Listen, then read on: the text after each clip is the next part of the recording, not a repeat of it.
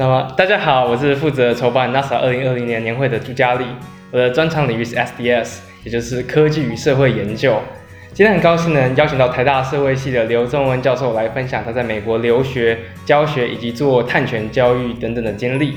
那仲恩先跟大家打个招呼。好，各位NATSA 朋友，大家好，我是刘仲恩。那今天我想要问仲恩一系列关于他的美国留学的经历，还有他研究的经验等等。那我想要请你在美国在留学的时候，那时候是一个很不一样，跟台湾不一样的社会，很不一样的一个文化场域嘛。是。那最近美国这个各式各样的抗争啊，跟运动啊，就是非常的火热在进行。那我想问一下，在这个求学环境中，仲恩你是不是有对美国的一些多元的文化族群啊，有什么样子的体验？然后是不是有遇到一些歧视相关的问题，或者是一些比较概括的，对于说美国这个社会，你原本留学之前有哪些期待，然后到了美国之后又有哪些受到一些 surprise、一些惊喜的东西、惊讶的东西？好，这个问题让我回到我20出头的时候的心态，我想想看。那个时候对于美国当然是一些非常片面粗浅的了解啦，我觉得可能跟我同龄的台湾人一样，我们对于美国认识可能就是一些好莱坞电影啊、NBA 啊、各项职业运动啊，那当然还有一些美国流行音乐，大概这样子。那到美国之后当然是看到了非常非常多的多元文化的各种不同的面向。那在这点上我觉得对我来说是我有非常巨大的成长了。那第一个是说，可能对于眼界的开阔来说，可能在我那个年代在台湾看到的这个各国全球的各种不同的文化，可能还是少一点。对，那是到美国就看到说，各式各样的同学，我印象非常深。当年我在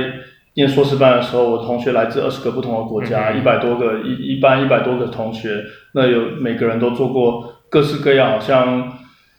非常精彩的经历。有人去过南极，在里面做研究，我完全无法想象。有人就说他驾车横越中南美洲，这些让我想到说以前没办法想象的一些事情，在美国这种可能跟很多留学生一开始的这种兴奋心情，现在都还是可以想象得到。但我觉得这个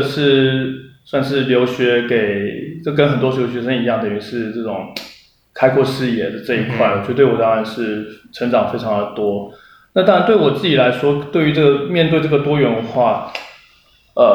另外一个我觉得非常重要的重点是让我更理解我自己。那这怎么说呢？就是说在台湾成长过程中，我就是一个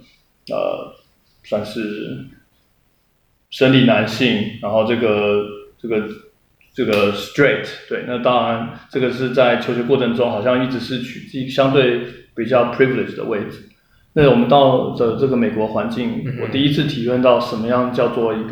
身为一个少数是一个什么位置，什么样的一个位置，身为一个 minority 是人家用什么眼光来看待你。那这个我觉得也因为那样子，让我对于这种文化差异啊，这种歧视这些主题会有了以往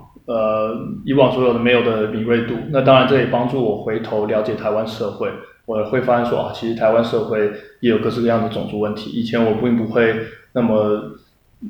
专注去关心比如说移工的处境，那当然我会发现说其实台湾也有非常多这样的议题，那在我成长过程中可能都忽略了。那这个其实是对我来说，这个是一个比较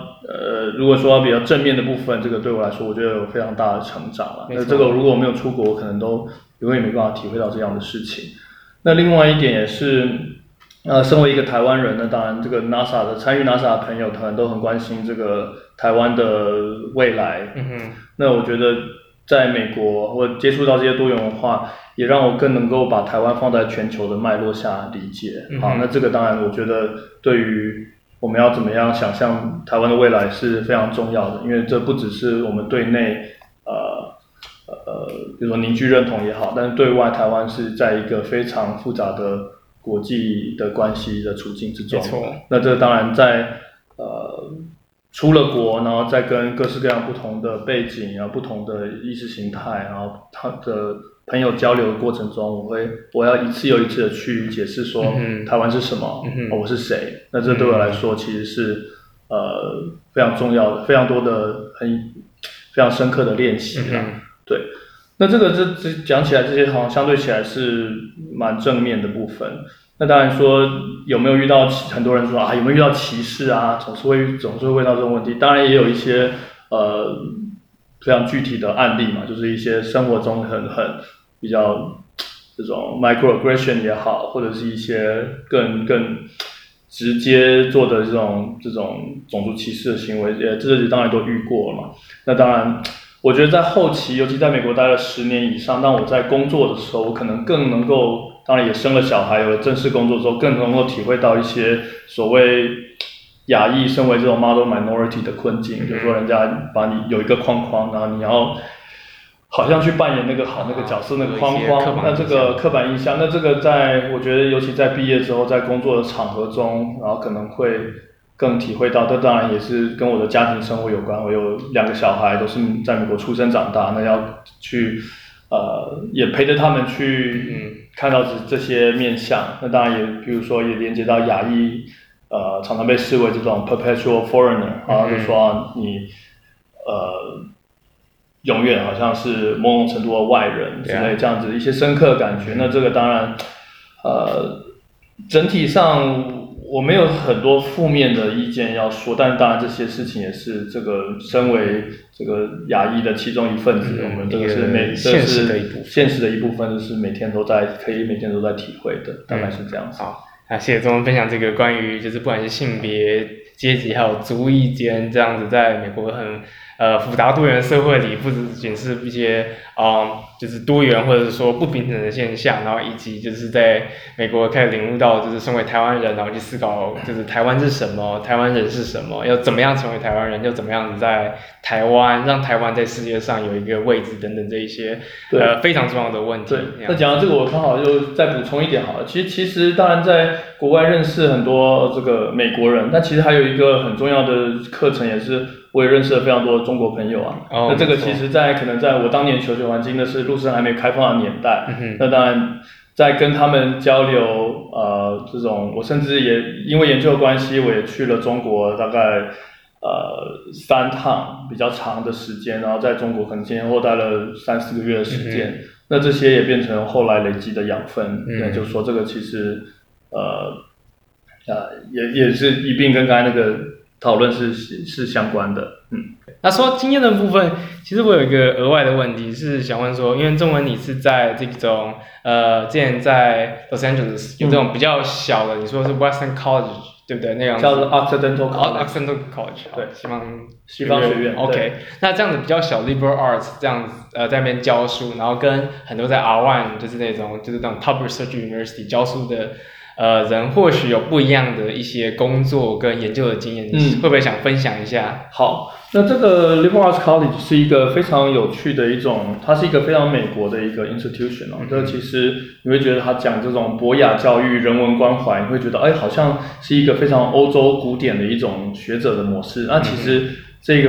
种教育制度反而是在美国蓬勃的发展。那你会看到一些。尤其如果你了解美国社会的话，很多中上阶级的这种家庭会把小孩送到这种类似的学校来就读，因为这种 Liberal Arts College 强调这种紧密师生的互动的关系。像我之前以前服务的学校，最大的课程就是30个人，就全部的课程都是小班制。那当然。1年招收的学生就500多位，那几乎我每个学生只要上过课，都跟老师其实有非常直接长久的互动。那当然毕业之后也是有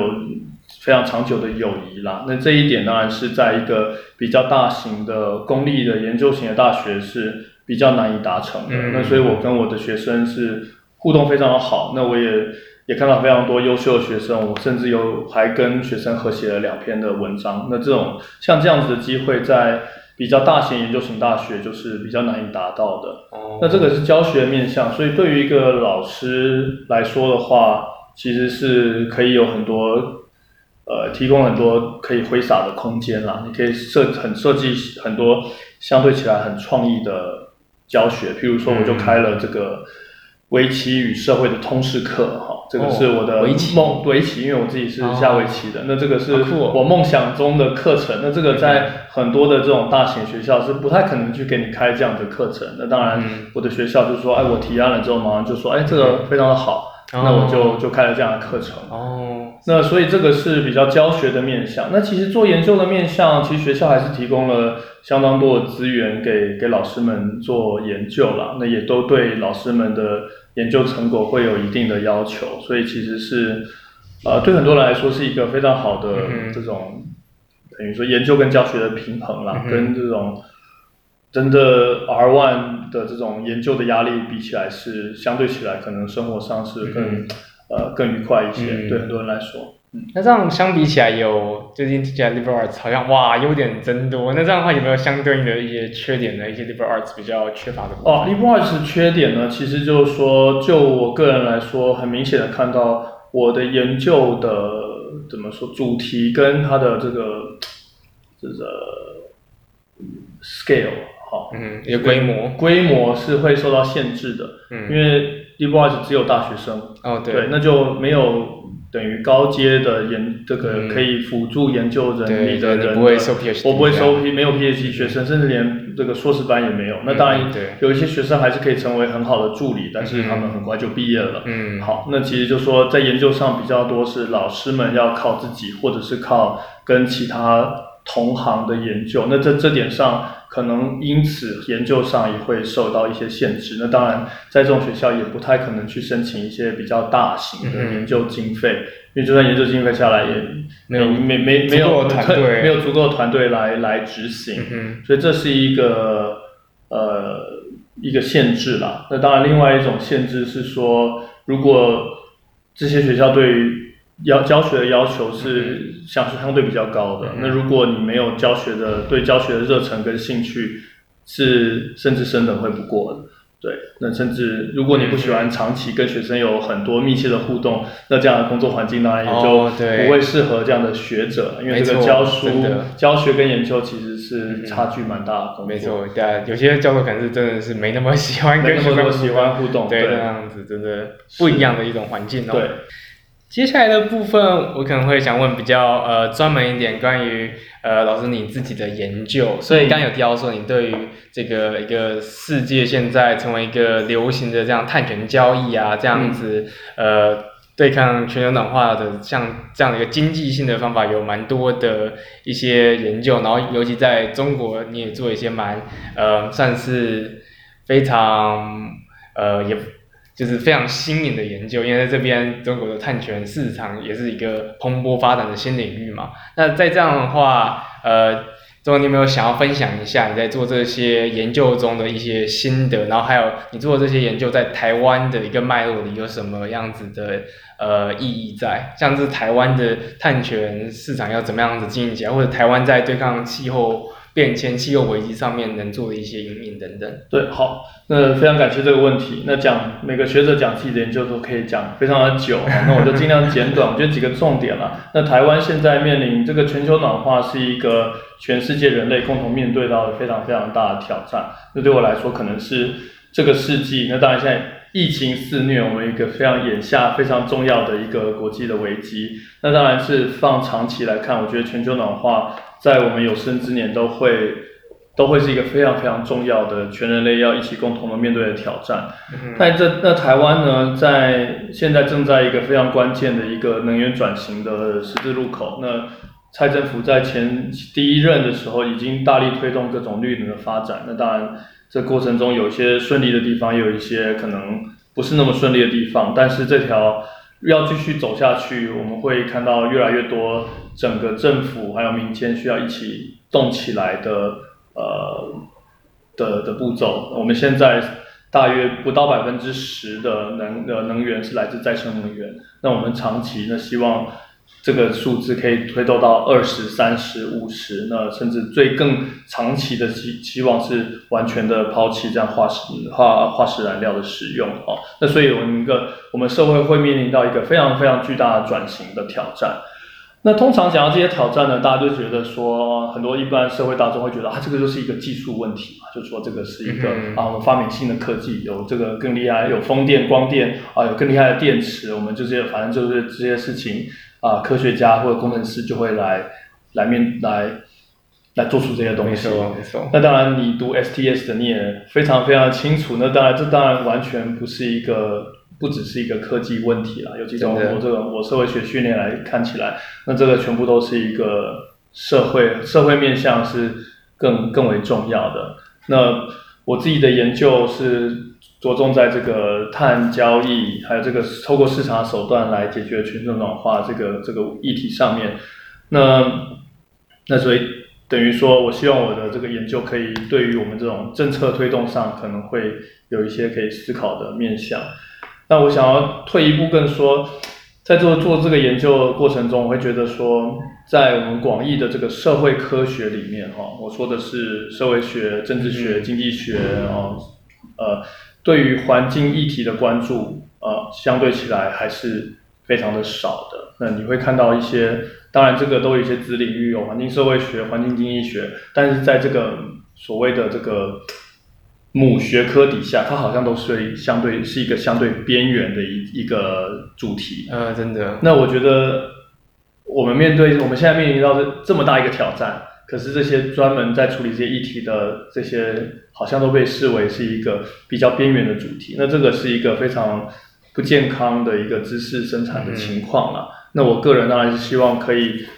透过我自己小小的力量，然后可以尽量让这一块的研究可以也鼓励更多的同行可以一起来，或学生可以一起来参与这一块。那这一点我也要等于是除去大家一个想法说这 climate change 全球暖化这个是一个环境议题。这当然不只是一个环境议题嘛，那全球暖化影响到我们各个方面的，它可以是跟社会运动相关，跟经济很明显的相关，跟科技发展相关，甚至跟一些